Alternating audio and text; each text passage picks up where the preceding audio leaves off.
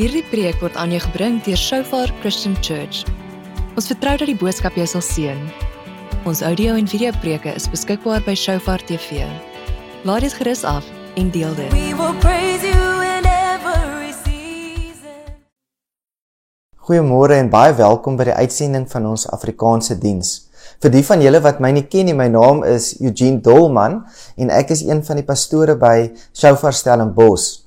My pragtige vrou het die afkondigings vanoggend vir ons opgeneem en ja, dit is interessant om opnames op die selfoon te maak of om preke op te neem, want dit is soveel moeiliker as jy nie met 'n lewendige gehoor mee praat nie. So ek wil elkeen van julle ook uitnooi om deel te raak van ons inry kerk wat ons elke Sondagoggend nou by Paulroos gaan hê. Maar as jy ver is jy welkom om aan te hom in te skakel. Ons sal ons boodskappe ook aanlyn beskikbaar maak.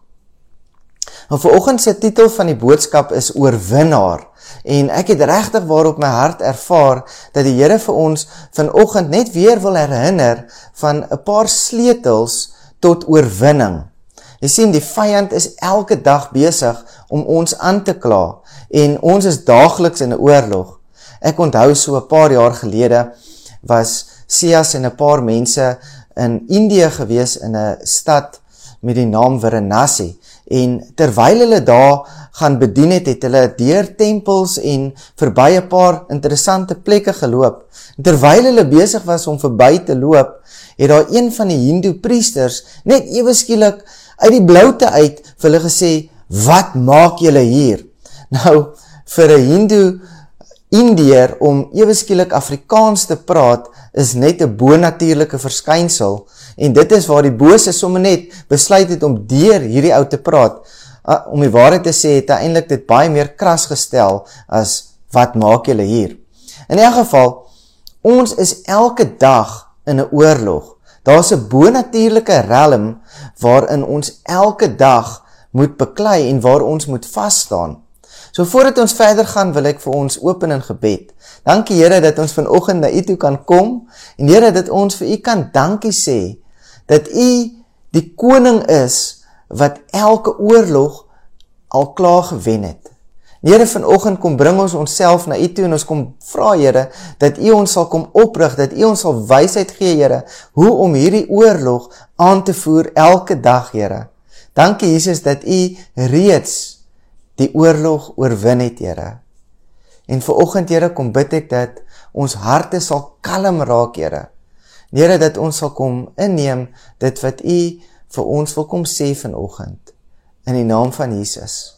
Amen. So ek wil vanoggend open in 'n skrifgedeelte in Openbaring 12 vanaf vers 10 tot 11. Toe hoor ek 'n groot stem in die hemel sê, "Nou het die heil en die krag en die koningskap die eiendom van ons God geword en die mag van sy Christus.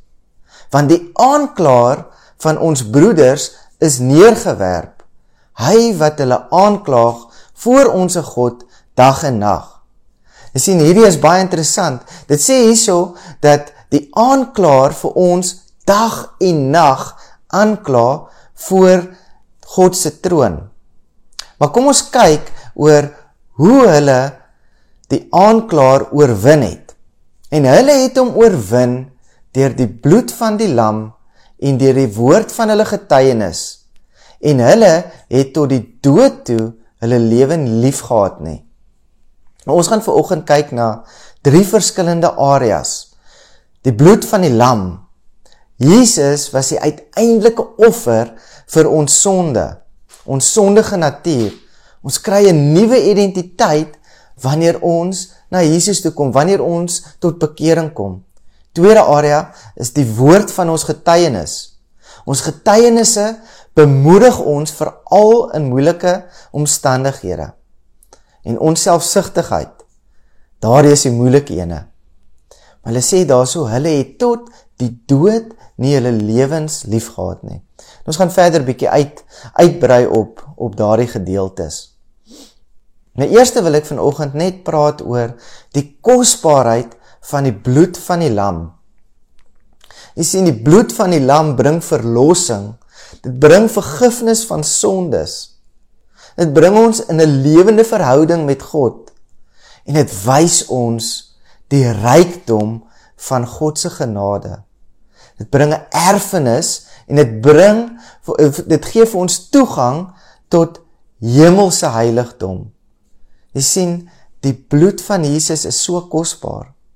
En wanneer ons tot bekering kom, is dit juist daardie bloed van die lam wat ons skoon was van elke verdrukking, van elke sonde.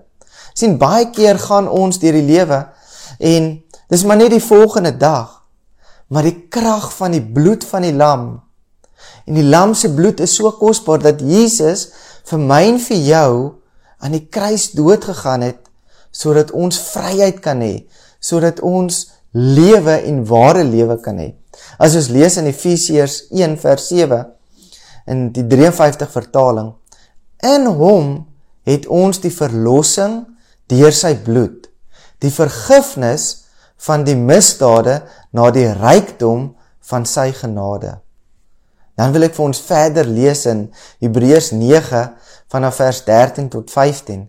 Jy sien, ek is tans besig om deur die Ou Testament te werk en as ons daar in Levitikus gaan lees, dan sien ons al die dinge wat die Israeliete moes gedoen het om hulle sonde vergewe te kry. Daar moes 'n bloedoffer gewees het vir hulle om vergewe te word. Nou kan jy jouself voorstel, al daardie reëls en regulasies wat hulle moes byhou om elke sonde skoon gewas te kry. Jy sien, Jesus se bloed is so kosbaar. Maar kom ons lees hier van vers 13 af. Onder die ou stelsel kon die bloed van bokke en bulle en die as van 'n vers, wanneer dit oor mense gesprinkel word, hulle liggame van rituele besoedeling reinig.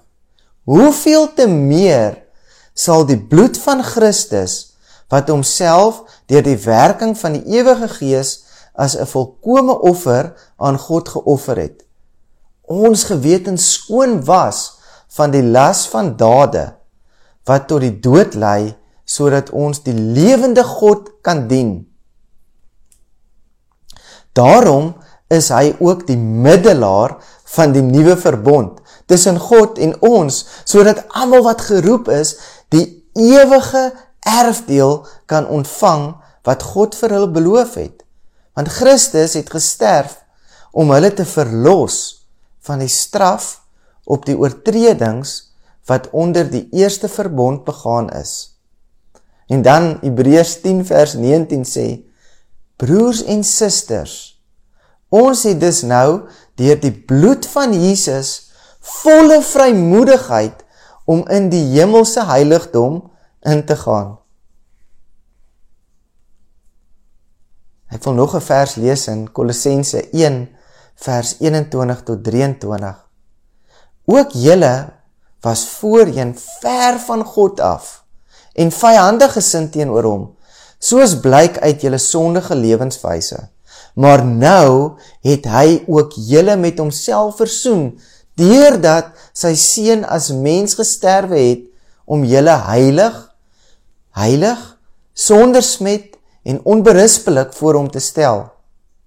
Maar dan moet julle vas en sterk bly staan in die geloof, en julle nie laat losruk van die hoop wat in julle gewek is deur die evangelie wat julle gehoor het nie. Dit is die evangelie wat aan al die mense op die aarde verkondig is, en waarvan ek, Paulus, 'n dienaar geword het. Sien, as gevolg van die bloed van Jesus, sien God jou as heilig, sonder smet, onberispelik. En hy maan ons aan daar, staan vas en sterk in die geloof. Moenie losruk van die hoop wat in julle gevestig is deur die evangelie. Wat is daai uitdagings wat vir ons vandag wegruk van daai ewige hoop? Jy sien, ons moet elke dag besef hoe kosbaar die bloed van Jesus is. Wanneer ons tot bekering kom, dan is dit asof ons daai sonde las daar by die kruis kom sit. Sien, daar's baie van ons wat net so 'n bietjie vergeet van wat daar die bloed van Jesus beteken en hoe hy gekom het om vir ons vry te koop van al hierdie laste. Miskien sukkel jy in jou gedagtewêreld. Miskien sukkel jy met vrees. Miskien sukkel jy met sonde of siekte. Miskien is daar seer in jou lewe. Miskien is jy so behep met wat ander van jou dink. Maar vanoggend is die goeie nuus, dat wanneer ons kom en ons bely ons sondes, dan kom Jesus en hy was ons skoon. Hy kom gee vir ons 'n nuwe kans.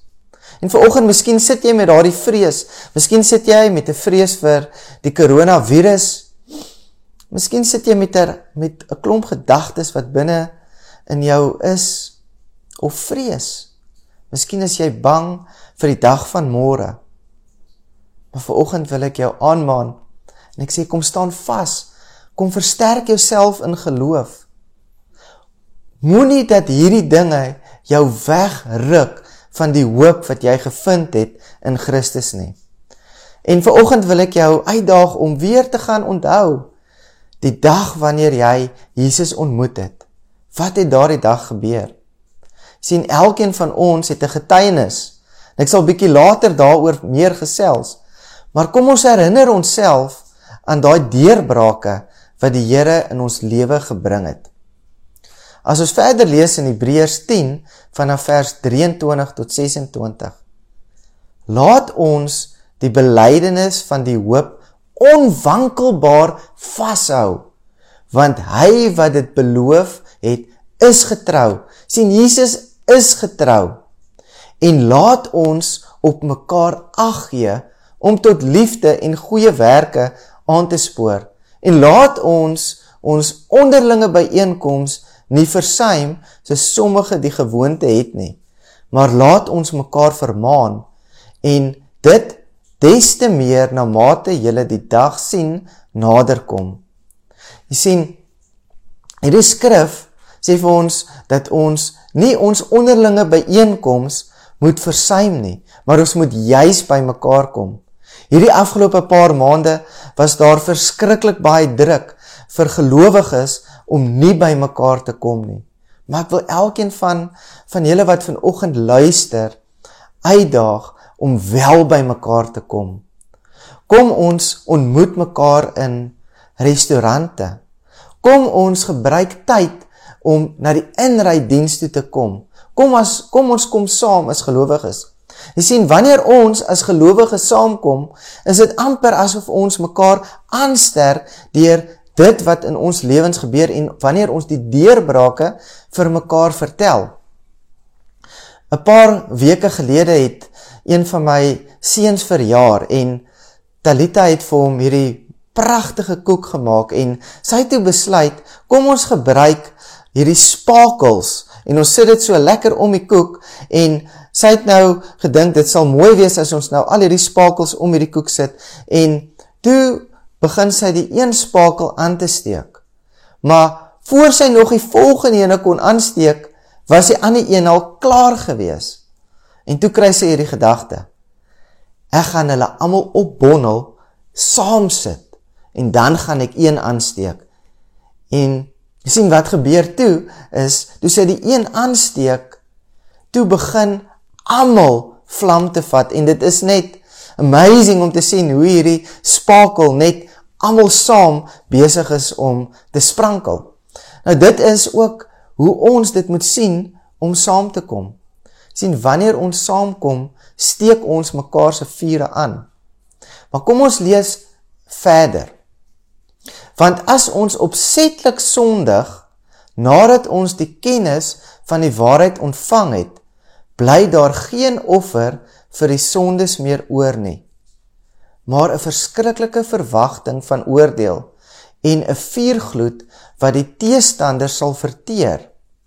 As iemand die wet van Moses verwerp het, sterf hy sonder ontferming op die getuienis van 2 of 3. Hoeveel swaarder straf dink julle sal hy verdien wat die Seun van God vertrap en die bloed van die testament waardeur hy geheilig is, onrein geag en die gees van genade gesmaad het. Jy sien, baie keer verval ons in opsetlike sondes. En wanneer ons in opsetlike sondes verval, is dit asof ons die bloed van Jesus vertrap. Miskien sit jy vanoggend en jy skakel in en jy luister hierdie boodskap en jy dink, ag, dit is oukei.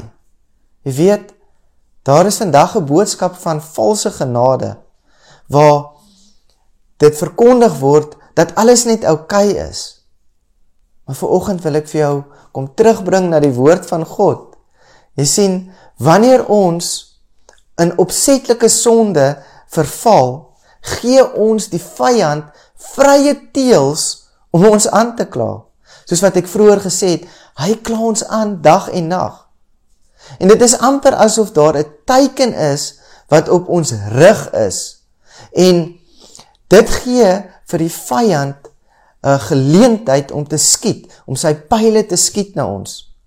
Kom ons kom vandag en ons bekeer onsself en ons vra die Here om ons te vergewe van daardie dinge wat ons in verval het. Sien, ons wil nie in vals genade leef nie. Ons wil die ware genade van die bloed van die lam beleef, waar hy kom en wanneer ons bely, wat hy ons vrykoop van daardie dinge. Jy sien, opsetlike sonde maak God se hart so seer. En vanoggend vertrou ek dat die Heilige Gees vir ons sal uitwys waar daardie areas is, wat hy met elkeen van ons praat, waar ons kortval van wat hy vir ons het. Jy sien, wanneer ons ons lewe neerlê en al ons vertroue in hom sit, dan kom gee hy vir ons die krag en die genade om daardie te oorkom. Ek kan vir julle getuienis op getuienis vertel van God se genade, van wanneer ons by daai punt kom om alles neer te lê, hoe hy deurkom en hoe hy ons kom genees, ook van daai sondelas waarin ons baie keer verval. En die volgende area waar ek wil praat is onselfsugtigheid. Hulle het tot die dood nie hulle lewens lief gehad nie. Jy sien, wanneer ons tot die dood nie ons lewe lief het nie, kan dit net een ding beteken. Ons weet wie ons eerste liefde is. Sien, vanoggend kan ons die vraag afvra, watter area is daar nog selfsug wat heers binne ons? En hoe reageer ons in verdrukking of vervolging?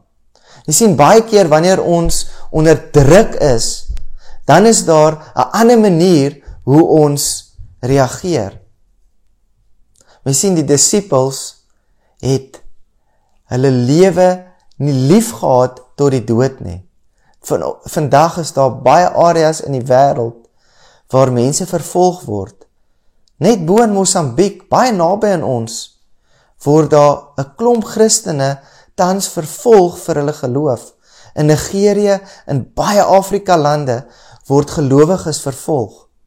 Jy sien, elkeen van ons word uitgedaag deur hierdie vervolging. Waar staan ons? Hoe sterk is ons in ons geloof? Het ons ons lewens lief? Sal ons ons lewens neerlê en gelowig wees tot die dood? Sien, die tye is besig om te verander en 'n mens kan duidelik 'n verskil sien in die wêreld. Daar is hierdie twee stryd tussen mense wat werklik die Here volg en die wat verval in wêreldse dinge. Kom ons sterk onsself aan in die geloof. Kom ons wees nie selfsugtig nie. Kom ons vertrou die Here vir daai deurbraak. Want elke area waar ons nog selfsugtig is swakhede wat die Here wil kom versterk, sodat ons lewens totaal en al neerlê vir hom. Kom ons kyk na die volgende skrif in Matteus 16 vanaf vers 24 tot 25. Jesus het toe vir sy disippels gesê, as julle my volgelinge wil wees, moet julle julle eie ek prys gee. Julle kruis op julle skouers neem en agter my aankom. As julle probeer om julle lewe vir julleself te bewaar, sal julle dit verloor. Maar as julle julle lewe ter wille van my prys gee, sal julle ware lewe vind.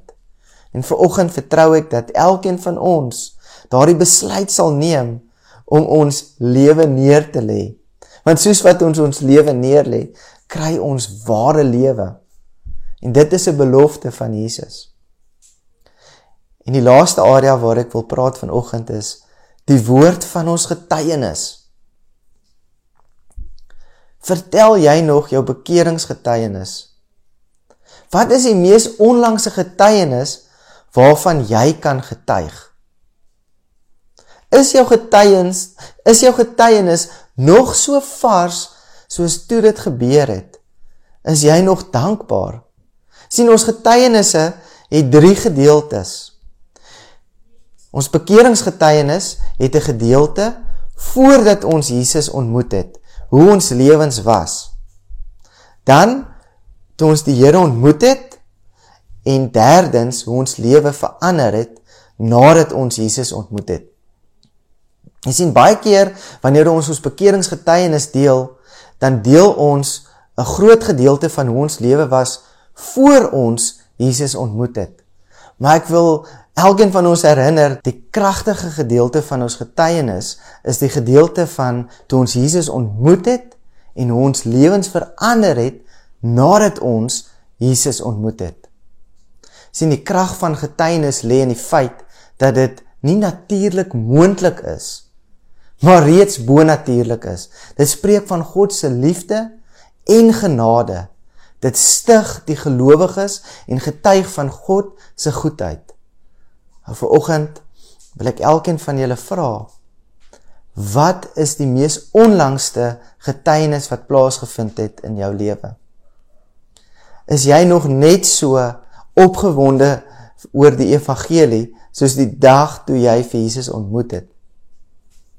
Ek wil graag 'n paar getuienisse deel wat onlangs gebeur het. Ek het onlangs vir iemand gebid wat 'n rugbesering gehad het. En nadat ons klaar gebid het, is die persoon se rug heeltemal genees. Ook het ek onlangs vir iemand gebid wat 'n voetprobleem gehad het. Jy sien, wanneer die Here iemand aanraak, dan kom verander het en dit kom maak gesond. Die spesifieke persoon waarvan ek vertel, het nadat ons gebid het, het die Here hom so aangeraak dat hy nie weer op sy krikke hoef te loop nie en hy die volgende dag gaan hardloop in die berge. Jy sien, wanneer ons opgewonde is oor die evangelie, wanneer ons opgewonde is oor wie Jesus is, dan begin ons lewens te verander en ons begin ander mense te impakteer en te affekteer. Jy sien, getuienisse is reeds die bonatuurlike. Dit is iets wat onmoontlik is, raak 'n moontlikheid. Dien ons nie 'n fantastiese, amazing God nie, wat so lief is vir elkeen van ons. Daar staan in Markus 4 vers 21, en hy het vir hulle gesê, die lamp kom tog nie om onder die maatemmer of onder die bed gesit te word nie. Is dit nie om op die staander gesit te word nie? Mag elkeen van ons lewens getuig van daardie lamp wat op die staander geplaas word, sodat ander mense ook nader na Jesus toe kan kom. Mag ons lewens spreek van getuienisse. En dit is juis hoe ons die vyand oorkom. Is deur die bloed van die lam, wanneer ons bereid is om ons lewe neer te lê en wanneer ons getuienisse deel. Ek wil graag vir ons afsluit in gebed. Dankie Jesus dat ons vanoggend saam as gelowiges kan wees, Here. Here, ek kom bid dat U vir ons sal kom bewus maak van al daardie getuienisse in ons lewens. Here, dat ons die boldness sal hê om uit te gaan, om evangelie te verkondig, u goeie nuus.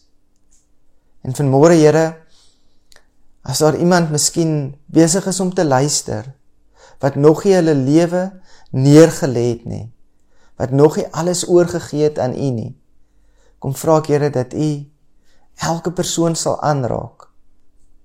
Want Here, is net deur die bloed, is net deur daai kosbare bloed, wat u uitgestort het, vir elkeen van ons, dat ons vry kan kom van ons sondelas.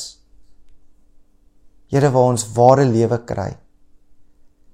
En vanoggend, Here, kom, bid ek vir elkeen wat moontlik swaarmoedig is, elke persoon wat miskien alleen is, kom vra, Here, dat u ons sal kom volmaak met u, in Jesus naam. Amen.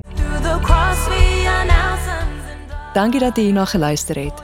Ons preke is beskikbaar by Shofar TV. Besoek www.shofaronline.tv om dit af te laai. You are truly